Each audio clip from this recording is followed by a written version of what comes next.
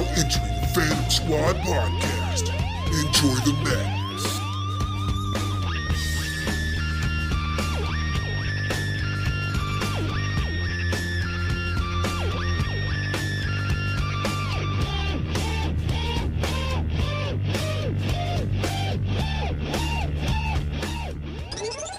Hey everyone, this is another episode of the Phantom Squad podcast. My guest this week is a writer, programmer, author, and all-around awesome cartoon historian, Mr. Mark McCray.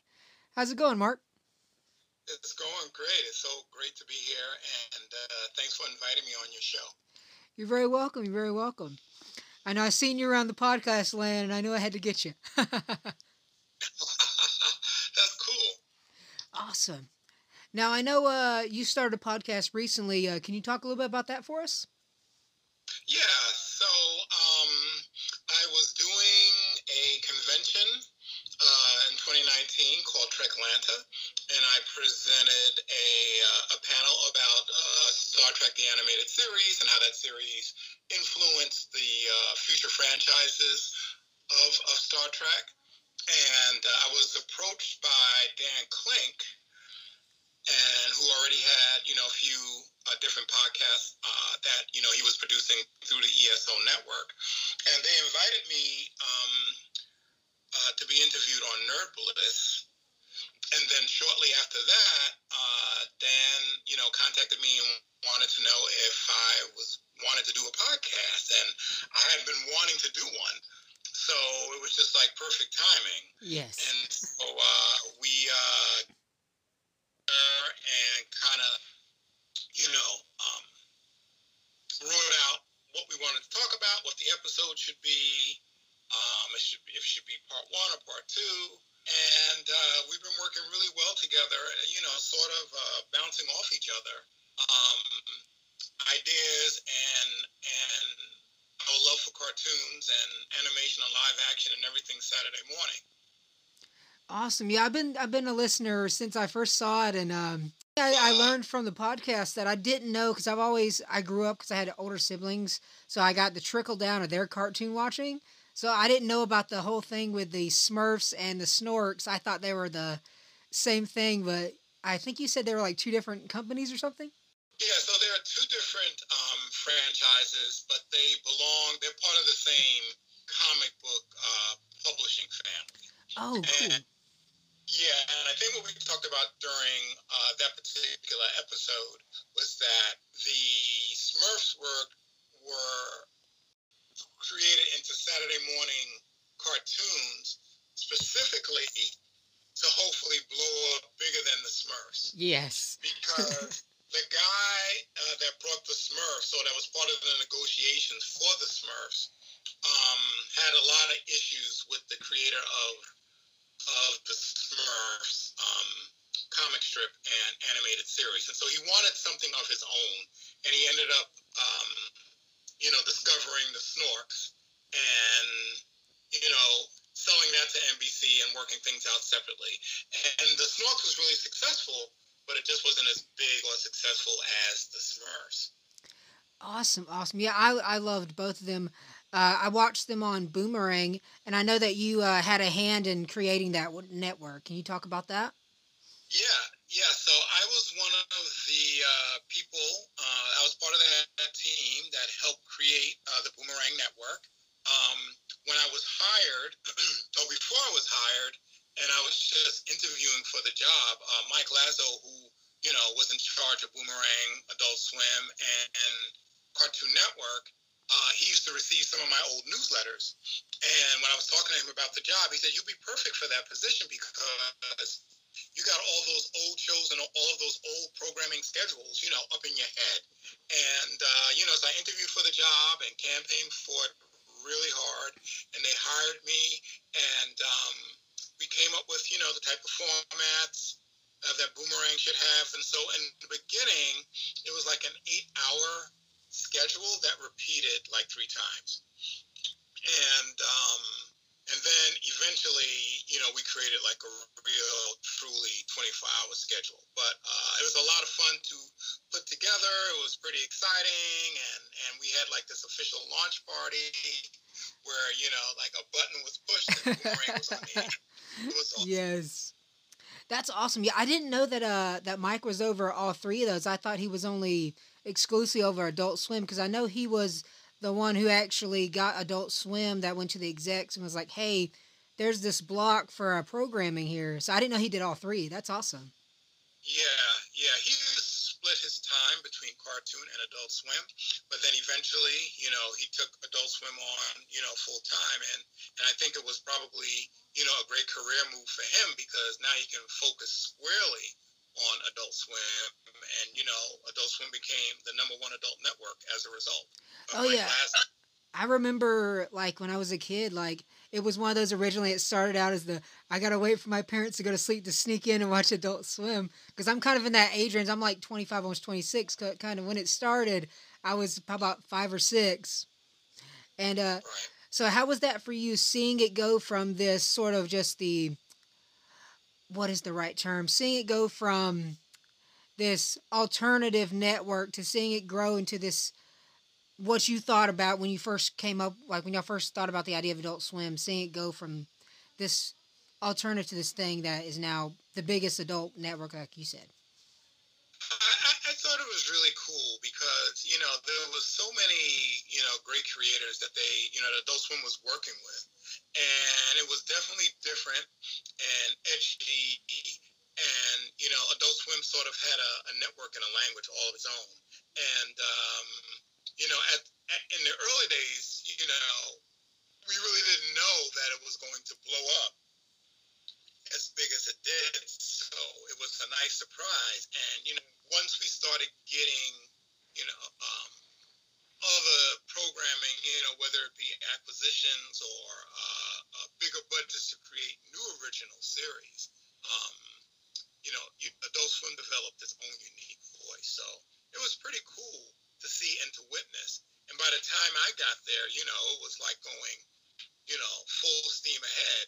And one of the reasons I made the transition from Cartoon to Adult Swim was because they needed someone in the building on a full-time basis.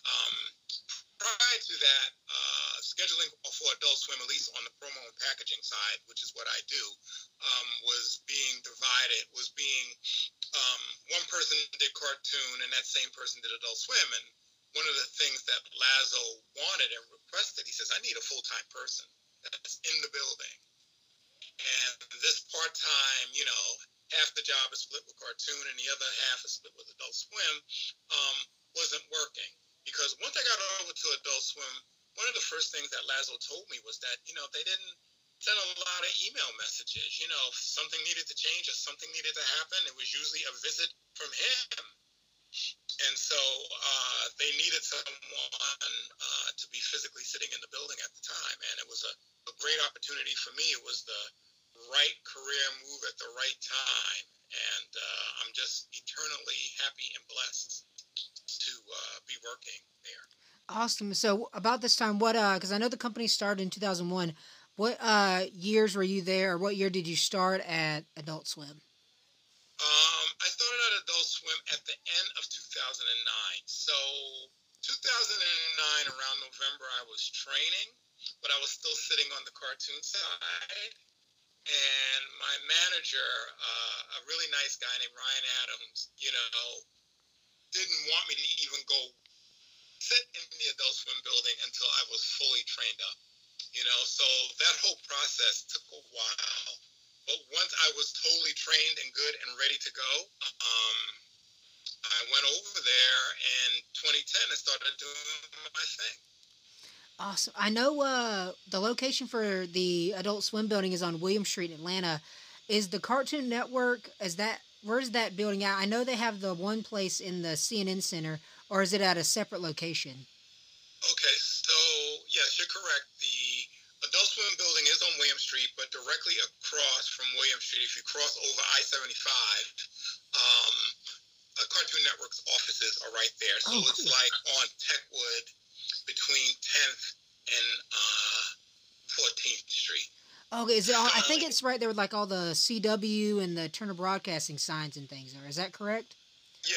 Oh, okay, cool. So you can actually see that building if you're driving down I-75 South, because all the logos for all the networks are there, Cartoon Network. Oh yeah, so Boomerang. me and my girlfriend for our vacation went to the aquarium and stuff, and we went down William Street, and I didn't realize it till we went down. I was like, "Oh, William Street," click, and then she was like, "Wait, what?" I was like, "We're about to pass the Cartoon Network building or the Adult Swim building. Look to your right," and then all you saw was it said Cartoon Network with the little characters and stuff. And I was like, "That's the actual building on William Street." Yeah, and you can see like there's a wall before you get to the building. Well, all of our characters, every show that has ever aired on Adult Swim is featured like in this long wall, like a mural. And then a part of that continues when you come into the Adult Swim building and go up the driveway. The mural continues with all the shows that have ever aired on Adult Swim. And so I wouldn't say that it's a tourist spot, but for a lot of fans, if they know the building is there, they will come and take pictures in front of the building or in front of some of the characters that are featured on the wall. It's pretty cool. Oh yeah, definitely. She was like, when we come back, we definitely have to go to the building. I was like, I've heard I don't know if you guys, somebody said that you guys do tours of the building as well? Yeah. We all do tours. I've given tours in that building. Awesome. It's a lot to see, and it's pretty interesting. And the tours can last anywhere from 10 to 20 minutes. And it's very unique and eclectic. And it's not like any office building you have ever worked in,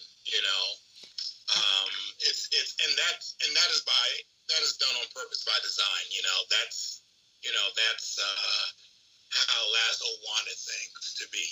It was his, the Adult Swim environment and working area was, in my opinion, I think one of the best environments. My professional career, I can say that it's definitely one of the best. And that means everything. I mean, when the environment is set up in a certain way, from a creative standpoint, it just makes your job a lot easier to do. And people are a lot more chill, and it becomes all about the work. And it's great to be in that type of environment because it doesn't always happen. Yeah, that's awesome. That's something me and my buddy were talking about. That's one question I actually had on my list was, how's it working at Adult Swim? Because we've seen pictures of the inside. I'm like, dude, that's going to be awesome to work in that building. Yes, I tell you, when I first got over there, coming from Cartoon and Boomerang, I didn't know what to think. I looked around and I'm like, oh my gosh, but I wasn't really concerned about the atmosphere that much. I was more concerned about, okay, I got to get this job nailed down. You know what I mean? Yeah. For me, it was all about the work. And I remember one of my colleagues said to me, after I had been there for about a year, he said to me, Mark, we were a little worried about you when you first got here from, the main campus. And I said, why? And he says, well, at Adult Swim, we're not as sociable as they are across the street.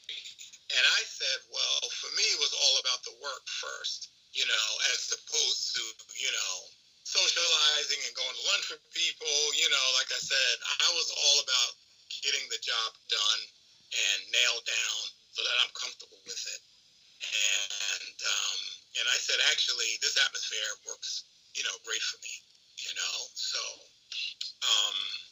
it's just kind of funny how, kind of checking me out, and I didn't know that, and just seeing how I was going to fit in.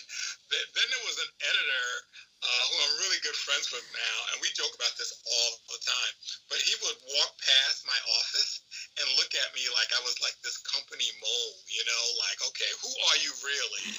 And how did you get that job? And why are you sitting in that office? And it was so funny. And, once I got to know him, I realized that he gave everybody that look. It had nothing to do with me personally, but I always thought it was kind of funny. And it's always something that I still laugh about. So it was sort of, they were like, you're the censored kid side of things, and are you going to be able to handle all the dick and fart joke side of this network? Exactly. Like, basically, are you going to fit in Uh, you know, work in with Adult Swim. That's basically what it was. You know, because it is a little different, and I know that a lot of the people that came over from the cartoon side. So you have people that have worked at Adult Swim like their whole careers. They haven't worked at Cartoon Network or Boom, and then you have someone like myself who's worked for all three brands. And I think that is good that I did because it kind of gives me a perspective on each different working environment. And I think it makes you a lot more, it makes it easier for you to adjust if necessary, depending on where you're working and what the environment is like. So I think it's awesome, a good. awesome. Now I know you're a writer as well.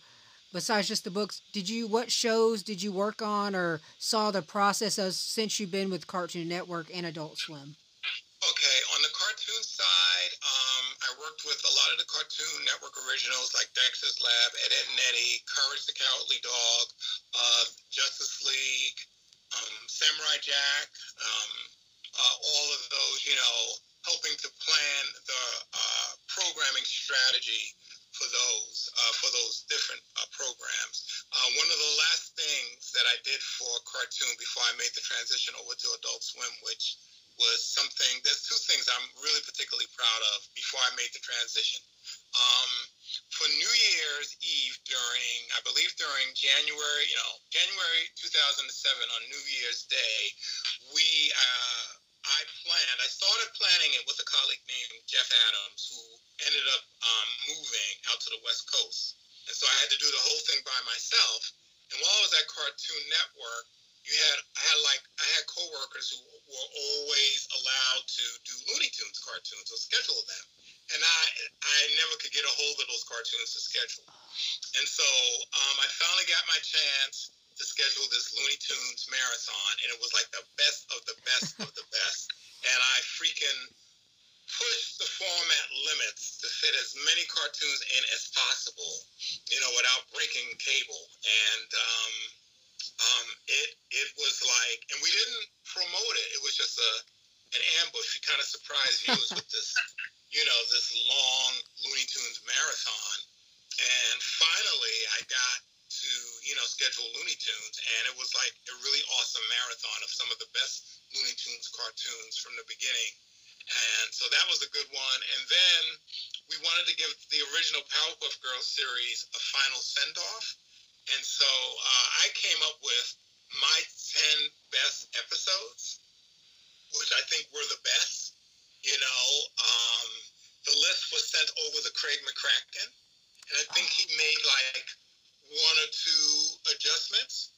But for the most part, my programming picks were in line with Craig McCracken's picks, who created the Powerpuff Girls. Oh, that's amazing. And so like the idea was, before we showed the cartoon, we would show like a text bump card, similar to the Adult Swim cards, where Craig McCracken would tell viewers why he liked this particular episode, and it came together really beautifully and flawlessly, and we gave the Powerpuff Girls a really great send-off. We had to make room for newer shows, and so yes. I thought it was just really cool that we did that. Now, with that, before we get into the ones you worked on Adult Swim, were you a part of it? Do you know the people who were kind of the ones who brung it back this couple years ago? No, I wasn't. Definitely, Mike Lazo and Kim Manning, they were, definitely involved. Are you asking like the creation of Adult Swim? Oh no, the bringing back the Powerpuff Girls when they revamped it again. Oh no. That was that happened on the kids' side of the business, and I was not really involved with any of that. The Powerpuff Girls, its first time around, like generated like a crazy number of merchandise, like a lot. Like it was, I don't want to give the exact figure, but it was pretty high in the millions. What those Powerpuff Girls toys did in terms of merchandising. And so I guess a new team came in and pitched a new Powerpuff Girls series, and they decided to greenlight it. And but other than that, that's all I know about that newer show. Oh, cool. So now, what are some of the shows that you have either written for or been a programmer on for Adult Swim? Okay, so on the Adult Swim side, my job is mainly, promotion and packaging strategy. Yes. And so it's been everything from the Boondocks to Black Jesus to Rick and Morty. Any of the shows that have been around since 2010 onward, I somehow have touched in terms of promotional strategy. How many spots should a show get? Like spots per week, and do we want to tease the spot of a particular show? Like, so for example, if we have a Rick and Morty premiere, we're going to put all the bells and whistles into that premiere. And so I sit down with programming and on air, and we plan the whole half hour out. Where is the text bump going to go? Is the text bump going to introduce and talk about the new season of Rick and Morty? Where is the, if we have a sneak of another show coming in, do we have assets to put together a quick 15-second sneak of whatever that new show is coming in, because we're going to have a lot of eyeballs on Rick and Morty. So everything is kind of timed out, and then we sit down and we preview it and we watch it. And anything we don't like, or anything that we need that needs changing, it happens then and there. And then we might watch it again just to make sure everything is good. So like when I first started, Adult Swim didn't do any previews. We would, schedule the show. I'd make sure that all my promos are in there, and that was that. But we had like a really high profile project. It was called The Greatest Event in Television History. So we did 3 of them, where we did 3 different reenactments. And we did like Simon and Simon was a reenactment, which is a show that originally ran on CBS. Heart to Heart was the second reenactment. And then we did Too Close for Comfort. Actually, there were 4. And then Bosom Buddies. And anyway, so the first one, we wanted to see the countdown clock count out, and we wanted to see that whole half hour play out. And after we did that, Adult Swim was all about doing previews from then on out, so it was a really great process. Another process I created was, and this is something I worked with my manager on at the time. So, like the promos that say next week on the Boondocks, that promo would usually air after a text bump. And so sometimes people would stick around for the text bump, and sometimes they change the channel. And I suggested, why don't we put the next week on promo before the text bump? So as soon as the credits roll, you would see next week on the Boondocks or next week on Robot Chicken. And this way they would capture it. And then the text bump would air, So I had to sort of sell the text bump team on this new strategy. But Lazo was on board with it and said, let's do it. So we started doing that as well.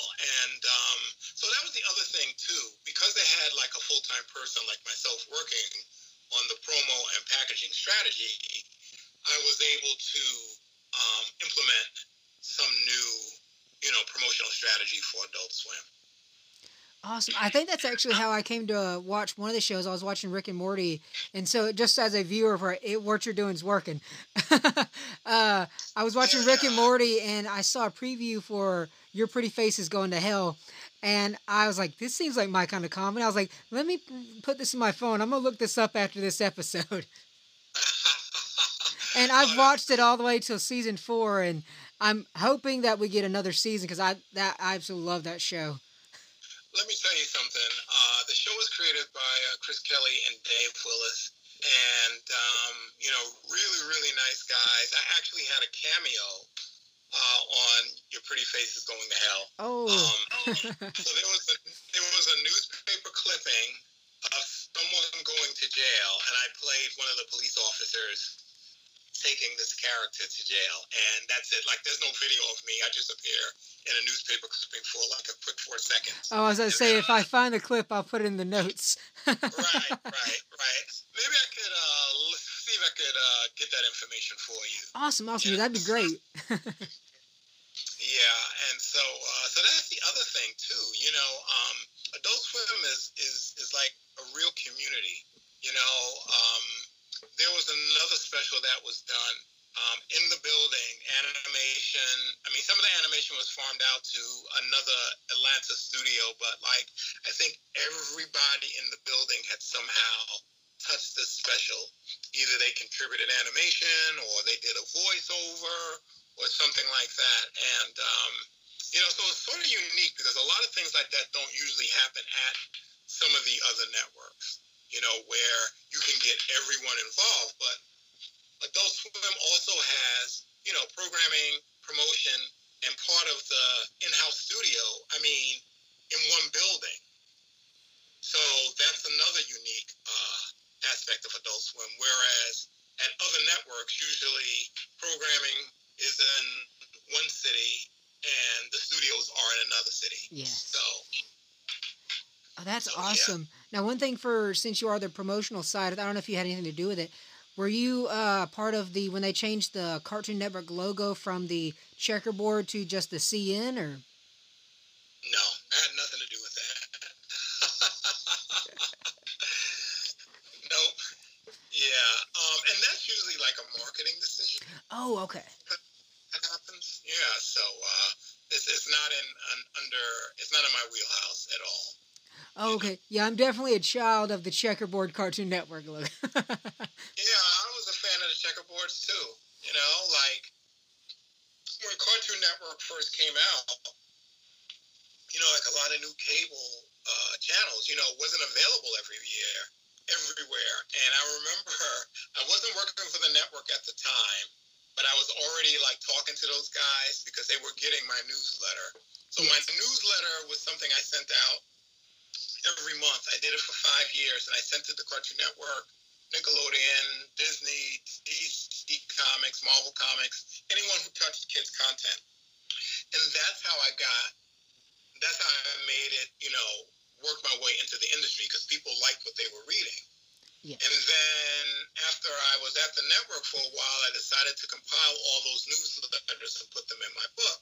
And then I did, like up-to-date commentary because the newsletters were like written in the 1990s, and I had worked at Cartoon and Adult Swim for a long time, and so much in the industry had changed. And one of those changes that I do mention in my book is the fact that we dealt with so much tape. Like the first job I had at Turner was I worked in the tape library.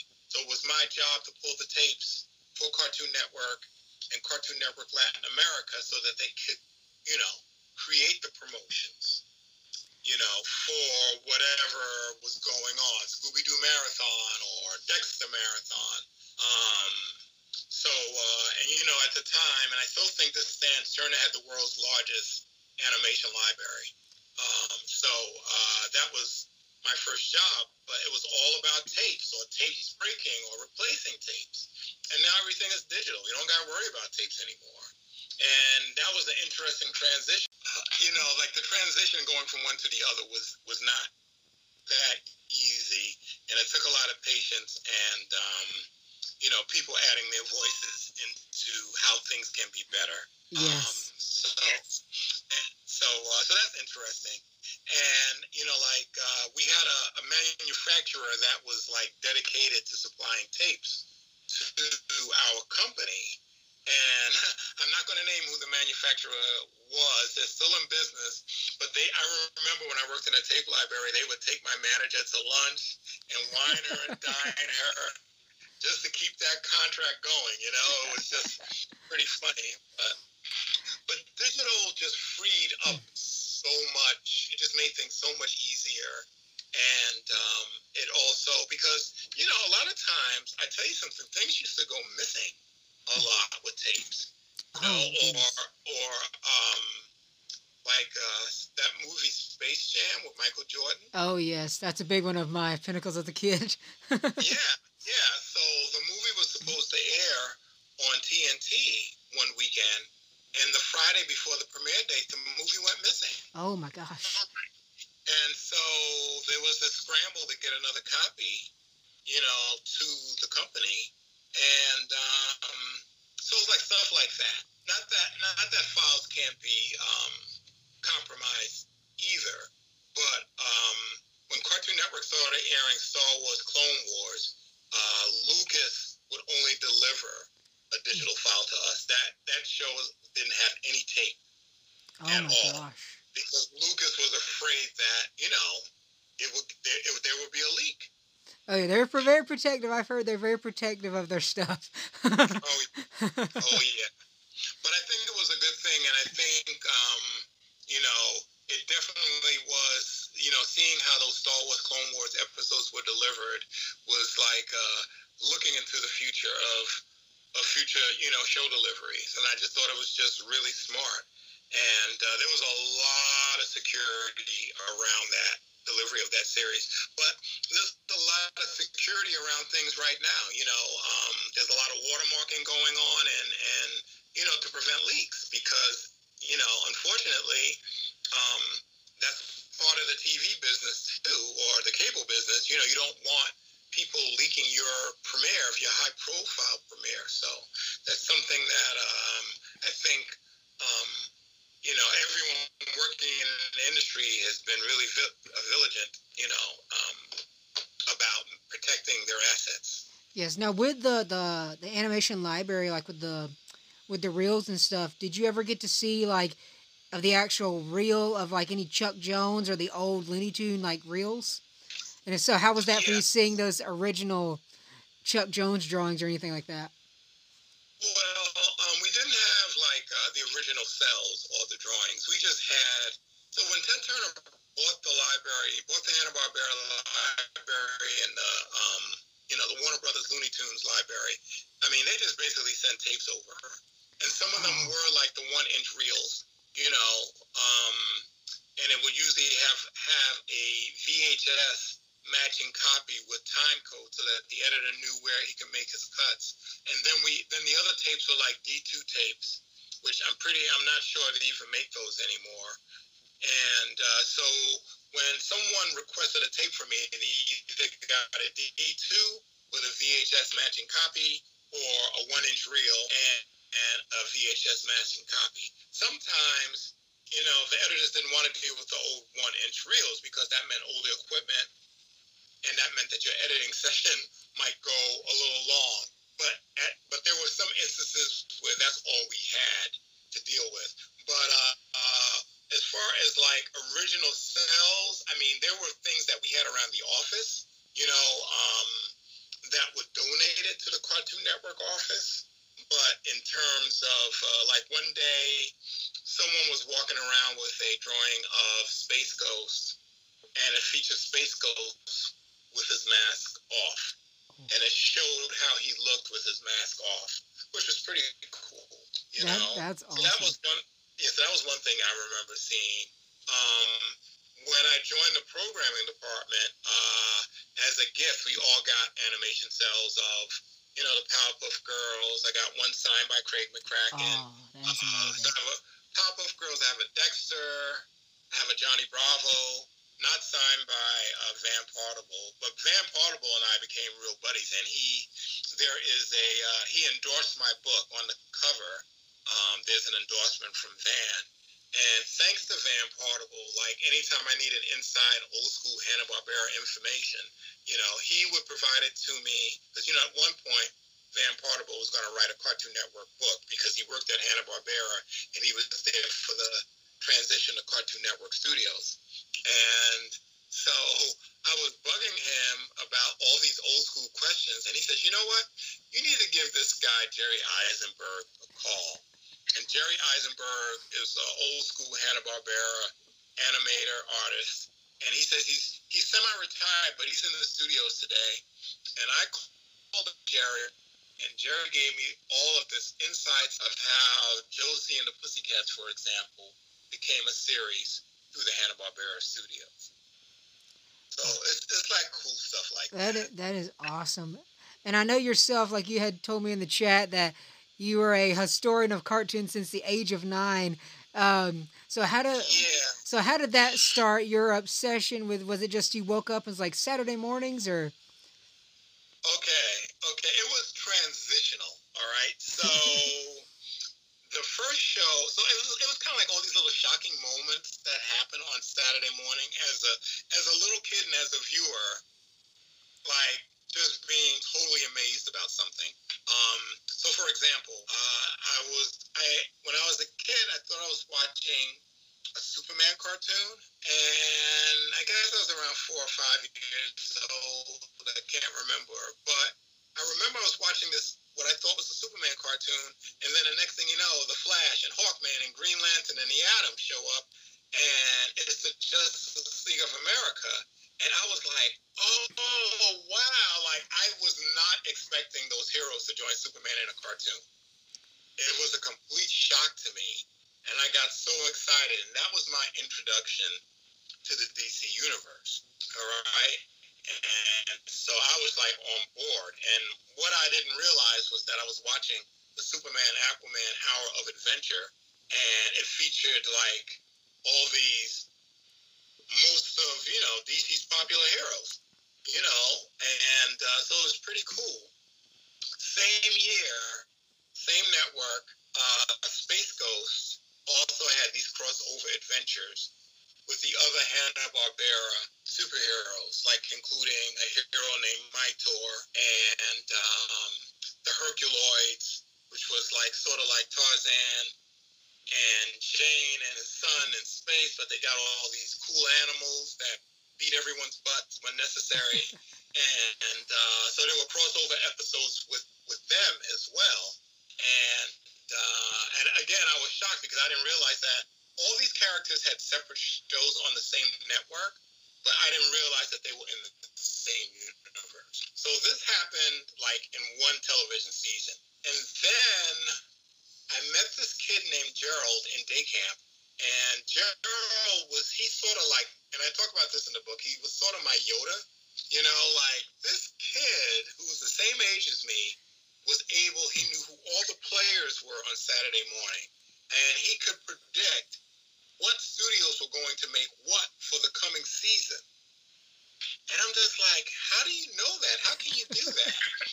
And he told me about Josie and the Pussycats. He says, they're going to make a cartoon out of that. You watch and see. He says, they've already done the Archies, and they've already done Sabrina the Teenage Witch, and Josie is next, because that was like the next popular comic book part of that Archie universe.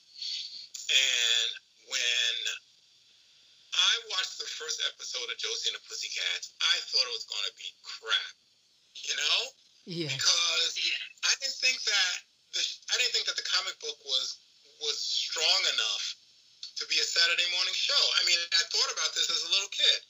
The Archies had music, Sabrina had magic.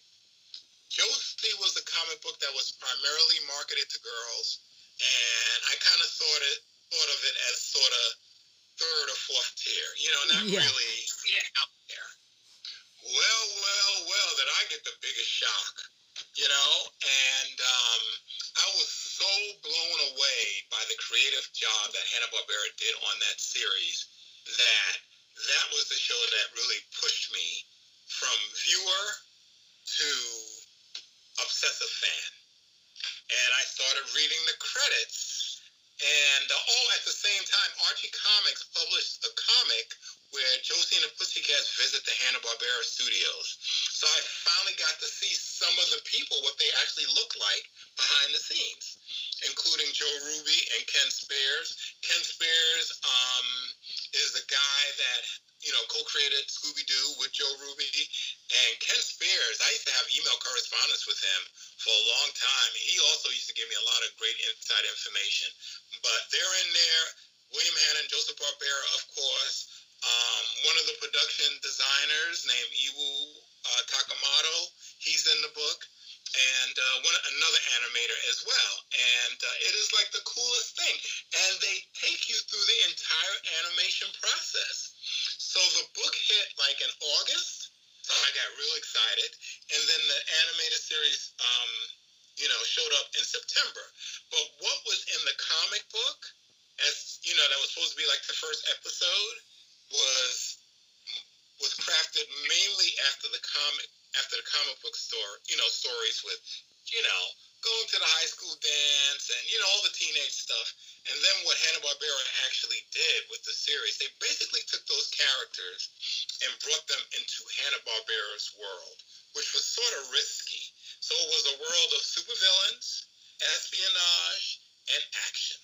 And that's what blew me away, because I didn't think that in a million years that show was going to have that type of premise. And they brought in really cool villains too, like familiar villains like Dr. Nemo from 2000 Leagues Under the Sea, and the Invisible Man, and a James Bond knockoff villain, so it was pretty cool. It was almost like Johnny Quest in a way. They were reluctant heroes who ended up in the right place at the right time to save the day. And it gets mistaken. Josie always gets mistaken for being like Scooby-Doo, but to me the two shows have nothing to do with each other at all. Because on Josie and the Pussycats, they're battling super villains, where Scooby and his friends are chasing after people running around in a ghost costume. Yes. Pretty much. And the villains actually try to kill the Pussycats almost in every other episode. So that's also a big difference too, but anyway, that was the show. And then there was a live action series called Shazam, based on Captain Marvel. That show was really great as well. And I loved that show so much, I actually sent a fan letter to the studio. And they sent me an autographed picture, which I still have. And the letter I don't have anymore, because one of my friends got jealous that a studio actually sent me the letter and stole it from me. But it doesn't matter, because I ended up, meeting some of the people that worked on that show behind the scenes as well. And so that's always a cool thing, too. And I think, one of the blessings about having this job is that I got to meet a lot of not only did I get to program a lot of the shows that I watched as a kid, but I also got to meet a lot of the people that worked on the show behind the scenes. Like one year I was at Comic-Con in San Diego, and Lou Scheimer, who was the executive producer of He-Man and Fat Albert and the Archies, we were staying at the same hotel. And I had met him before, but he didn't know I was going to be there. I didn't know he was going to be there. And so we had some really nice meetups and conversations, and we were able to catch up. And so that was cool. So stuff like that happens. That's nice. Awesome. Like, it's same with me, like with voiceover for voice acting, because I'm actually in the process of trying to get into the business. And I just love voiceover, and like, I guess for you, it's same with the animation. It's just, as a kid, you don't realize what all goes into the animation, or just the voices, and when you find that out, like, it's just so cool. Like, I met Rob Paulson for the first time at Dragon Con, and I talked to him, and I was like, just watching you on Jimmy Neutron or this, I was like, and just meeting you, just seeing the guy that was my childhood was just awesome. It was really like, wait, he just does a voice. I'm like, it's more than just a voice. You wouldn't have the cartoon if it wasn't for them. Right. You can't take a voiceover person for granted at all. They put a lot into it. They bring so much of those characters to life. And sometimes casting of the right voiceover person, it can make or break your project. There was one show that will go nameless. And the premise of the series was pretty good, but the voiceover person, the main character, oh my gosh, it was such a bad choice. And when the show was going down in flames, that's what a lot of people said. They just couldn't take the lead character. Her voice was just too annoying. So it's something that I've seen happen,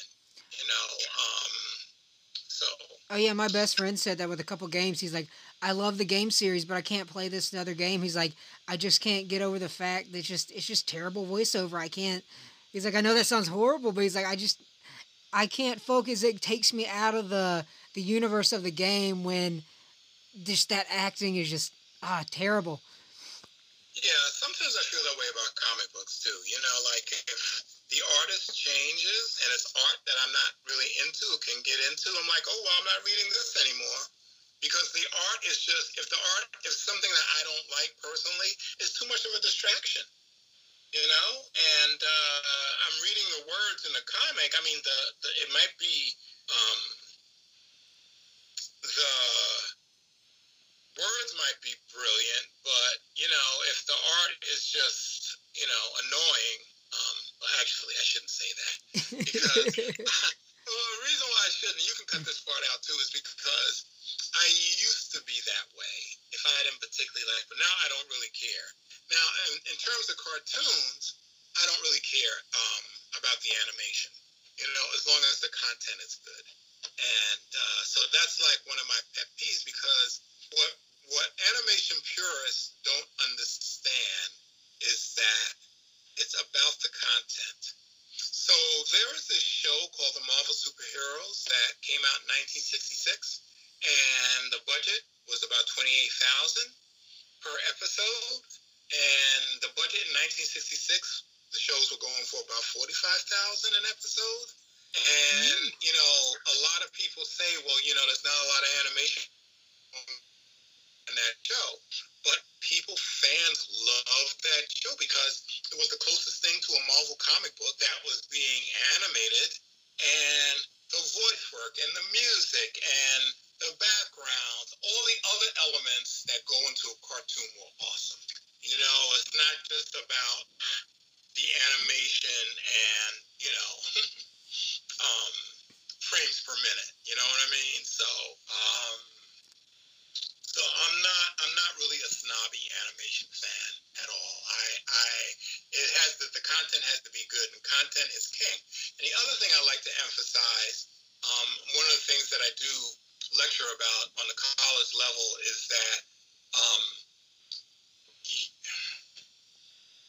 I take my hat off to the guys that had to do animation in the 60s through the 1990s, because they had the worst schedules. They had, you know, they didn't have a budget for full animation. And then it was like censorship all over the place. I mean, one of the things that Dan and I talk about in our podcast is, like, there's a constant villain in children's animation, and that was Action for Children's Television. And some of the laws that they helped enact through the FCC are still around, you know? And some of these laws are kind of antiquated. So, for example, every kids network has to let the viewer know that they're going to a commercial break. You know, we'll be back after these messages, right? That was enacted by Action for Children's Television. And at the time, before there was 24-hour kids networks, you know, like, so you're at a television network and you have 3 hours of Saturday morning, or 3 hours of, you know, maybe an afternoon block, right? Yeah. That's not so much. Sure, I can put we'll be back after these messages and back to the show. But to have to do that for 24 hours? And you mean to tell me that the kids' audience today, who are teaching their parents how to use their iPhones, they don't know the difference between content and a commercial break? That's what I'm talking about. Yeah, that's crazy. But because it's an FCC rule, you would need the kids industry to come together and go to Washington and lobby for that rule to be relaxed. Now, I think for little kids, great. They need to know the difference between content and commercials, you know, like for preschool. But for kids that are a little bit older, closer to 7, 8, or 10 and 11, they know the difference.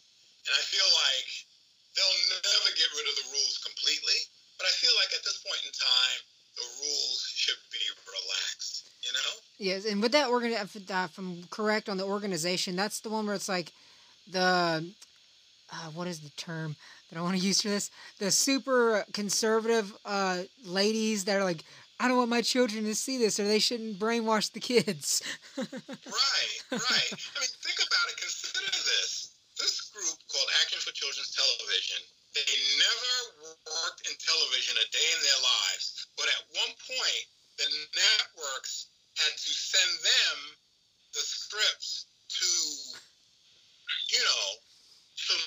over, and then they would send their notes back, and then the scripts would go to S&P, standards and practices, for them to look over things. And by the time you look, everything has changed. I'll give you a good example. So there was a Josie and the Pussycats episodes where they're running from the villain, which is in every episode, and the original action called for Sebastian the cat to hide in a pot. Someone from Action Children's Television said, I think if a kid sees that a cat is hiding in a pot, I think that somebody might put their pet cat in a pot. And so they wanted the scene cut. And the final result is, all right, so you see the villains chasing Josie and her friends into the kitchen, and then they cut to the kitchen, and you see the villain run in, and he's looking around like, where did everybody go? And all of a sudden, the cat jumps out of the pot. So you never saw the cat go in the pot, but when they get busted in the kitchen, you see him jump out, and the chase continues. So that's how they got around it, by eliminating the action of the cat actually going in the pot. And, none of this makes any sense at all because, first of all, if you have little kids, they shouldn't even be near the stove, as a parent. That's one of the things, you teach your kids, stay away from the stove. The stove is hot and dangerous, And I just don't think any kid would attempt to try to put their pet cat in a pot. Unless you're like Jeffrey Dahmer or a kid who's a serial killer, I don't think you're gonna mutilate your cat. Which apparently that's a thing now that they say if your child has these tendencies with these animals, get them tested for being a serial killer. Oh my gosh, yeah.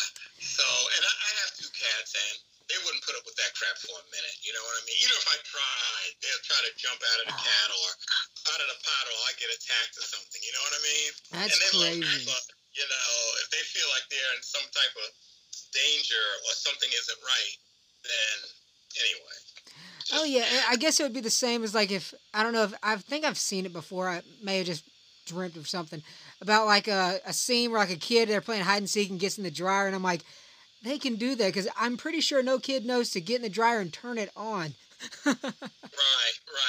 Well, it's kind of funny you mentioned that because when my son was younger, this kid spent the night over our house, and the 2 of them ended up in the dryer.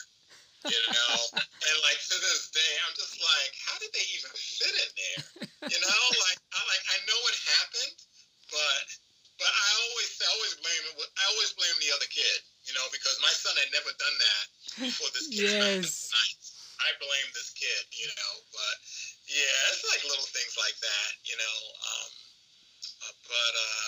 That's crazy. Same with which you showed your friend getting you into the cartoon stuff. That's actually how it was for my best friend and me. How he got me into like Star Wars and like a lot of the stuff that are pinnacle to who I am now. It was kind of like, I've seen these things, and he's like, let me introduce you to this world of things. And like he knew all the facts of the Star Wars movies, and we just one weekend he's like, okay, you're here from Saturday till morning because it's Labor Day, so we got all the way to Monday. We're gonna binge watch these cartoons and movies so we can talk about this stuff. That is awesome. I just love that. I just love it. And this kid, Gerald, I have no idea where he is now. We met that one summer, and he had such a huge influence, in my life. And, I'm just, forever grateful. I always kind of feel like I was already on the edge. And then, growing up in New York, it was like a local phone call. I would call up the networks and ask, what shows are being canceled? What shows are being renewed? And for the shows that were being renewed, I would say, well, who's the production company behind that show? And it was always a nice person on the other end of the line that would answer all of my questions, which was pretty cool because you also have to remember back in the day, there wasn't an internet. There wasn't any huge coverage for anything kids related. And it was hard getting information. And, like a lot of, we had the New York Daily News and the New York Times and the New York Post, and they all had TV sections. But they didn't really talk about kids stuff all that much.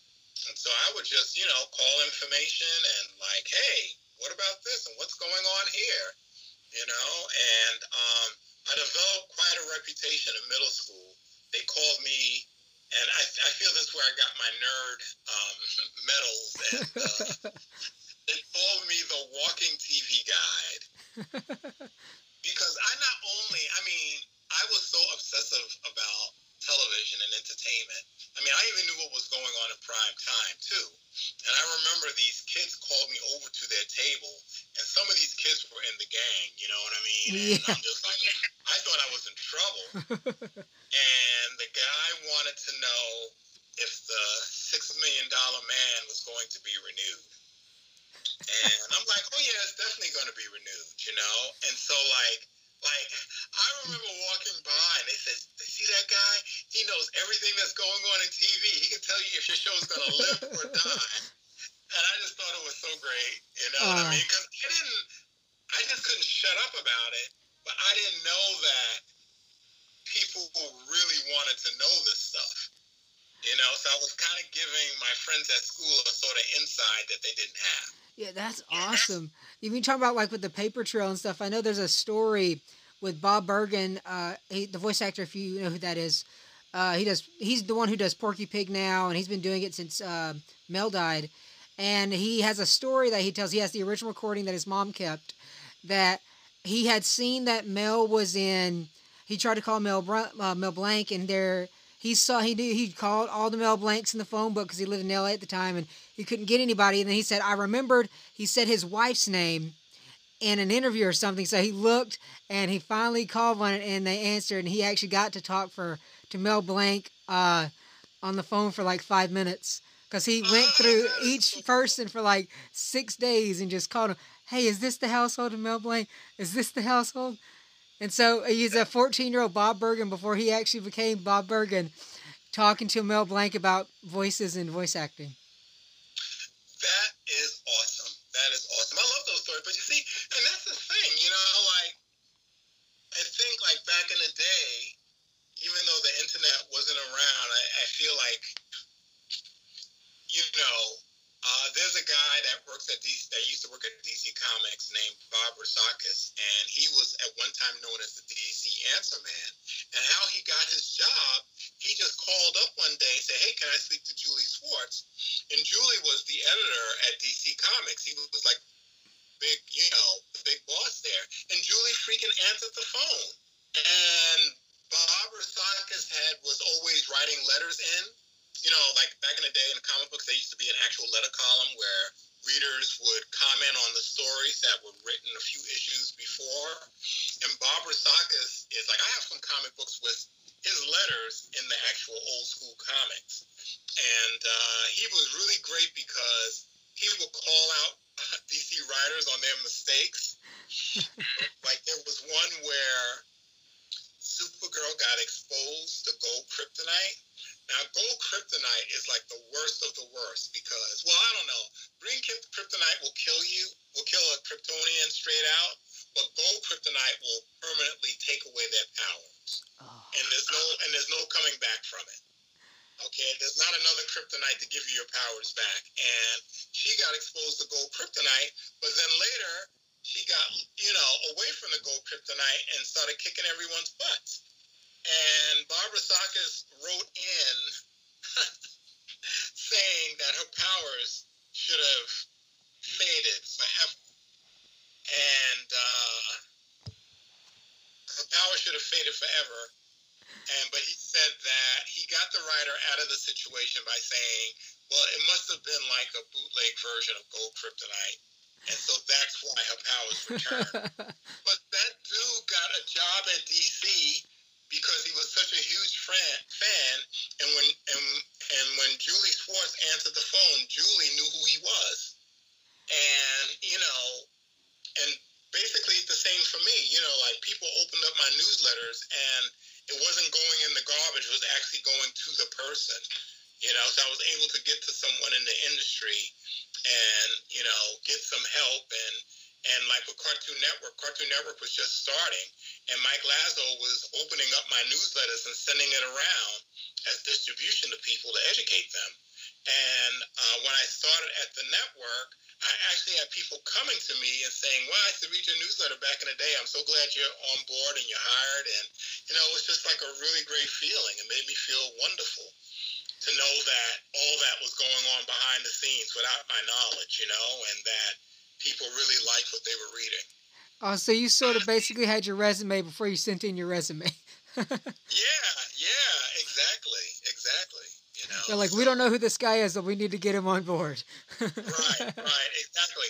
But one of the things that Mike Lazo, because Mike Lazo also used to give tours at Adult Swim, and he always liked bringing people by my office and telling them my story about how I sent in a newsletter and how I worked with them one time, and they didn't have any job openings, but I took the initiatives and I moved down to Atlanta and I got a job working in the library, and I didn't even tell them I was working there. And I did a good job in the library, and then they hired me on, and they said that one of the things he said he always respected about me was that I never sweated him for a job. He said I earned the position to work with the network by, taking the initiative to move, getting a job at another department, proving myself there, and then applying like any other employee, So because he said when Mike Lazo was president of Adult Swim, he said he used to get a resume every day for people just reaching out to him and saying, "Hey, hire me," Yes. And he said he always respected the fact that I got a job and didn't tell them I was working there, but was able to, um, do a great job and impress people, because that's the other thing too, they knew me and they knew that I knew a lot of cartoon information, but they didn't know my work ethic. So. Yeah, they didn't just like, oh, we think he'd be good for the job. You actually showed them, like, I'll show you I can work my way. You don't have to bring me in on your level. I'll work my way to you so you can see what I do. Right, exactly. So, I always thought that was like pretty cool. And, when Lazo retired and left the company, he said, any issues you have, any problems, call me. So it's good to know that I have that open communication with him as well. Now that, he's awesome. I didn't even know he had, so I didn't even know he had left has he been replaced with somebody over at Adult Swim or? Yes. And so the person running Adult Swim is a gentleman named Michael Lean, who have been Michael was our, oh my gosh, he was the CMO for the company, Chief Marketing Officer, but now he's the president of Adult Swim. Awesome. Yeah, Michael's a good guy too. Awesome, cool. Now I know you have, I don't know if it was on another podcast or an interview that back when you started in the animation industry, you actually worked with like Seth MacFarlane. Is there anybody, him or anybody else that you work with that are at the time weren't big names but are now recognizable names? Oh, I think the Seth MacFarlane. That's like one of my favorite stories because I always say to myself, if I had stayed in contact with him and been a friend, who knows how different my career would have been. Not that I didn't do too badly, but but I think Seth is probably the only one, that I met back in the day that, really blew up. There may be one or two other people, but I just can't think of them right now. Awesome. Yeah, I heard that. I was like, I know you're like, man, if I got to work on Family Guy or one of these other shows.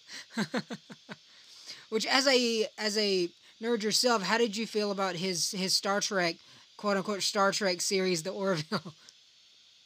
I love that show. I was a little sad that it's moving to Hulu because I don't have Hulu, but I liked it because I thought it was like, you can tell that he's definitely a fan of Star Trek, and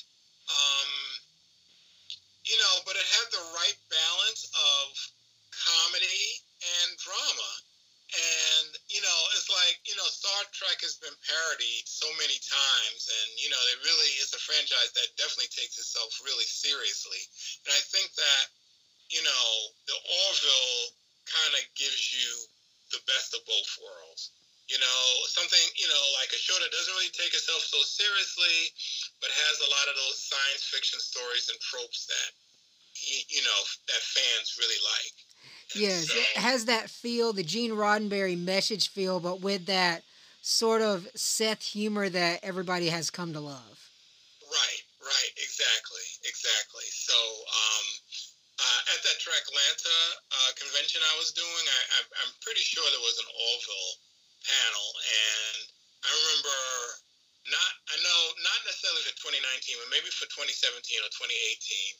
The name of the panel was "Let's talk about the brand new Star Trek show, The Orville," and I thought that was so funny. Yes, I've heard so many people say it's the Trek we wanted, but not the one we got. Right. Yes, exactly. And I think some of the storylines are still kind of progressive.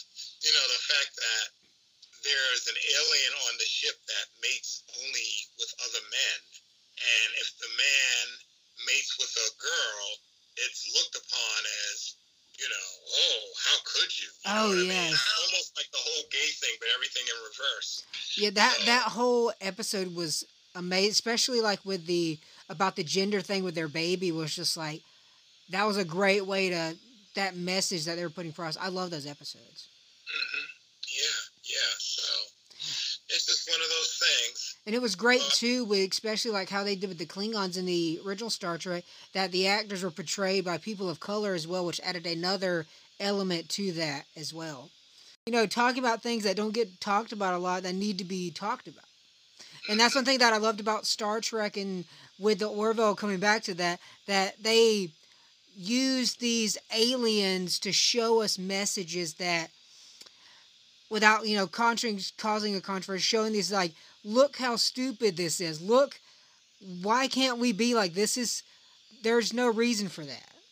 Like I always go back to the episode with with Frank Gorshin and I can't remember the other actor's name, with the half white, half black episode. That show, and there's a Sulu, Mr. George Takei talked about it. He's like, yeah, it shows you how the one on the right, I think he made a meme about it. It's like, the one on the right thinks he's more superior than the one on the left. What do you think? Right. Yeah, there is so one of the things I like about the Superman Aquaman Hour Adventure, one of the things I'm realizing more and more as I watch these cartoons is that a lot of these cartoons were somewhat subversive. For example, there's a Justice League cartoon where you have a black race fighting against a black race, and the Justice League is there to stop them from destroying each other, and that's what the message is. But no one ever mentions in the episode that it's a white race battling a black race. Yes. And this is in 1967, and I think it's pretty progressive. But the fact that they don't ever mention color, I think is pretty cool that they don't. But I also kind of feel like the whole episode is somewhat subversive in how they're presenting, the story. You know what I mean? I'm just like, wow, they kind of snuck that one in. You know what I mean? And there is the original Sabrina the Teenage Witch, which came out in 1969. That show is like super subversive all over the place. Because what I love about that cartoon, I like that Filmation's Sabrina version is really closely matches the Netflix version a lot. And the Netflix version of Sabrina kind of takes a lot from that cartoon series. What I love about the original cartoon is that, Sabrina is a witch and she's neither good or bad. And sometimes she has to jack up her friends because it's necessary, Yes. But there is an episode. So like in the second season, it's called Sabrina and the Groovy Ghoulies, where you meet her monster cousins, which is Frankenstein, werewolf, and they live in Horrible Hall, which is this building on the outskirts of Riverdale, and so there's an episode called The Gulf Open, where it appears that the faculty, the teachers at Riverdale are going to play a golf open at the same time her monster cousins are going to be there. And so she arranges for her monster cousins to be there at night and have the teachers play at the same golf tournament in the daytime. And someone makes a crack. Yeah, it would be really unfortunate if, you know, your friends, you know, met your family, Sabrina. And she goes, yeah, it'd be kind of tragic. And she laughs about it. And I was like, oh, okay. So basically she's saying, I don't care. Yeah. You know, it's almost like in that, just by saying, yeah, it would be tragic and her kind of laughing about it, you know, to me, that's like a subtle hint that, well, if my monster cousins get a hold of the Archies and their friends, it's nothing I can do about it. You know, it would be kind of tragic. Oh, well, you know, but it's like little things like that make the series subversive. Or she has a cousin Ambrose, which is also depicted in the Netflix series as well. But cousin Ambrose comes across as gay and flamboyant. And they have one where cousin Ambrose is taking a rocket to the moon. He's wearing his space helmet and everything. But somehow cousin Ambrose ends up on the pointy part of the rocket. And I'm like, oh my gosh, how phallic is that? It's like, you know, the rocket's getting ready to make love to cousin Ambrose. And yes. I mean, that is subversive. And then they have another episode where she summons cousin Ambrose for help. Because, like, her aunts will say, don't do any good deeds. And then she'll, you know, summon cousin Ambrose for help. And one time in an episode, she was a cheerleader, and she summoned cousin Ambrose. And cousin Ambrose is in drag, you know? And then one girl says, oh, so Sabrina introduces Ambrose as Amy. And they walk away. And these two girls have a conversation. And she goes, did you ever notice that Amy has a mustache? And the other girl says, I never noticed Amy. Like, where did she come from? And I'm just like, really? You put him in a dress? And it was just, you know, it was supposed to be a sight gag. Yes. But again, kind of like letting viewers know that cousin Ambrose might, you know, he might possibly be gay. Yes. You know? But the rocket was like the biggest giveaway. But you know, as a kid watching that, I didn't know what a phallic symbol was. Yeah, and at that time, was that same organization that you guys had to deal with during around that time, or? Yeah. I'm surprised there weren't any notes about those sort of things. Well, that is the thing. So, you know, like back in the day, there was also the Hayes office that regulated the movies. That was started like after 1933. And there's a Hitchcock film called Rebecca. And supposedly there's all these lesbian overtones in the movie. And one of the writers is interviewed and she goes, oh yeah, we snuck all that stuff in because we were trying to get away with stuff that people that regulated, you know, what they can do and what they couldn't do, you know, I guess what I'm trying to say is they snuck stuff in that they figured that the folks that are overlooking things would miss. And so kind of, here's a loophole to what they're allowing us to do. Exactly. But if you're paying attention and watching all the subtleties or paying attention to the dialogue, you might catch some of the subversiveness or some of the things that are underlying, that are going on.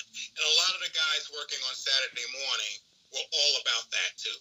You know, they were having fun, but they were sneaking in as many things as they could. Oh yeah, there's a lot, like with the DreamWorks stuff, they do that a lot, and it's why I love watching. I'm like, I can bear watching these movies with my nephews or my niece. I'm like, there's some jokes in here that I can get. Right. You know, so it's just something that animators like doing and having fun with, and even some of the songs. So, you know, like a show like The Archies, where you had a guy named Ron Dante doing the voice, who was a professional singer. Some of the songs that were being written for The Archies, it was like adult themes. You know, there wasn't, there's one that talks about a love triangle. And, so again, acting for children's television, they weren't paying attention to the music lyrics. There's a Josie and the Pussycat song where it's like a kiss-off. It's like an ultimate kiss-off song. It's called Roadrunner.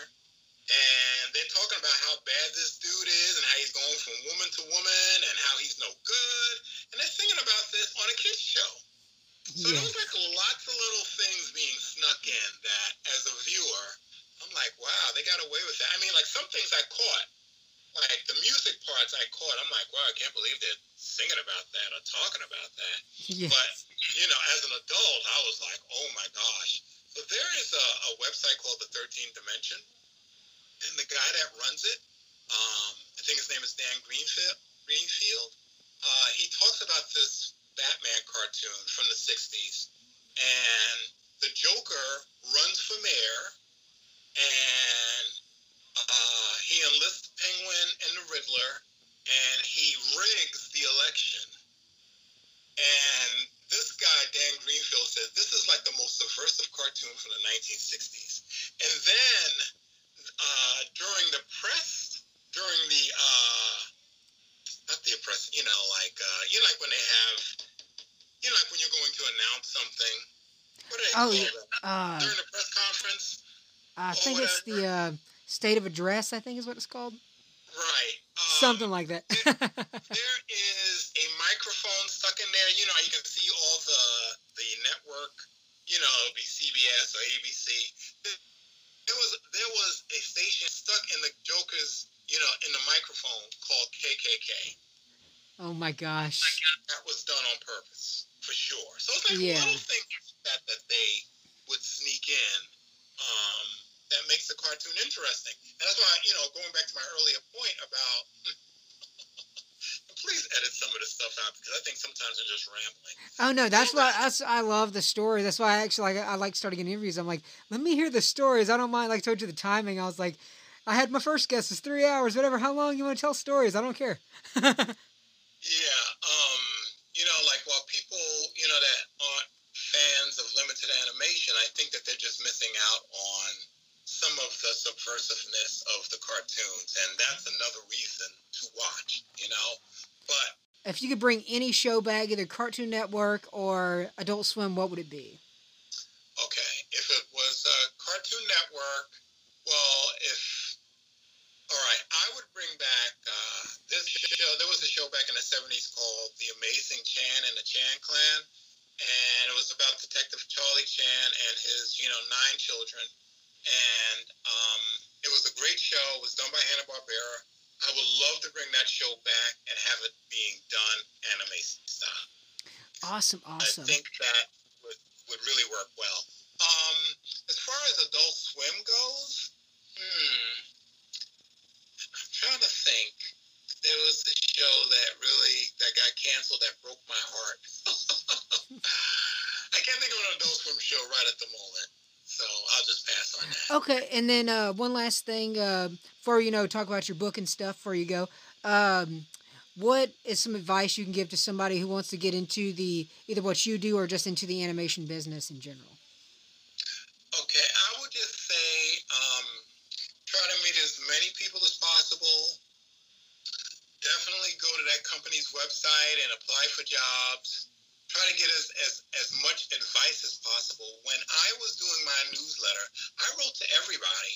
I wrote to Leonard Moulton, who was at Entertainment Tonight, and asked him for advice. I wrote, and people, were willing to write you back, or I guess now email you back. So, and even now, like people will reach out to me on LinkedIn and ask me, what did you do to get into the industry? What should I be doing? How should my resume be crafted? Do you have a reel of that features all your work? Because it's a very competitive market, very competitive job market, and you need to find ways to stand out, and you have to be persistent. I mean, I did that newsletter for 5 years, but it took me like a total of 8 years to actually get into the business. So it was like a long time and a lot of patience. I got little nuggets thrown at me here and there, but, it took a while to finally get the dream job that I wanted. But I would say just be consistent, try to meet as many people as possible that might be able to help you in your journey to, reach your dreams, and try to be as smart, as creative as possible. And when people look up your online LinkedIn profile or Facebook, try to have things there that's going to pull someone in, or, get their attention. One of my former colleagues, moved out to LA, did not have a job lined up, and he really started doubting himself. And then after 3 weeks, he got a call, and now he's working out there. And he said one of the things that he did was he kept his LinkedIn profile as up to date and as sharp as possible, because job recruiters look at those things. And I think it's really important. But consistency and persistence is the thing, and to try to get as much information from professionals as you can, because that's what I did. I still have all the letters of people who wrote me and gave me advice and told me to hang in there. And what's really great about that is that some of those people I actually got to meet my professional career and to, personally thank them. And one person in particular, he completely forgot that he wrote me, Yes. So for me to tell him thanks for the advice, he was just like, really happy to hear that, things worked out. Awesome. All right, you just want to, before you go, tell everybody your where they can find you and about your book and what signed copy they can get? Yeah, all right. So my book is called The Best Saturdays of Our Lives, and it talks about how Saturday morning became a business, revenue-driving business, and how that led to the creation of, or the proving ground for 24-hour networks. And so we go from the 60s all the way through the 1990s, which I consider the last hurrah Saturday morning when they brought in the X-Men and Power Rangers. And my book can be found for a signed copy at thebestsaturdaysofourlives.com, or if you don't want to type all that in, tbsool.com, and I will send you a signed copy. The book retails for $12.95 plus shipping. You can also listen to current events on the Best Saturdays of Our Lives podcast, which is available on the ESO network, and free episodes are also available on Apple Podcasts and SoundCloud. Let's see, my Twitter is Mark McTeasel, and that's Mark MC T as in Tom, B as in boy, OOL. That's my Twitter handle.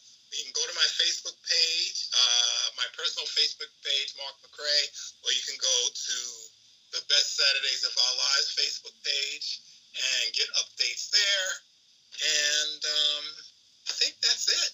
All right. I just want to thank you again for coming on. And we always say here, if you want to say the intro. Enjoy the madness. Thanks again for having me here, and I guess an interesting conversation. I can't wait to listen to the podcast and see how much you edit down. We spoke a lot. Yes. All right. Yeah. Thank you. Have a good one. All right. You too. Take care. Thank you. All right. Talk to you soon. You too. You are now leaving the Fandom Squad podcast. I don't want to go.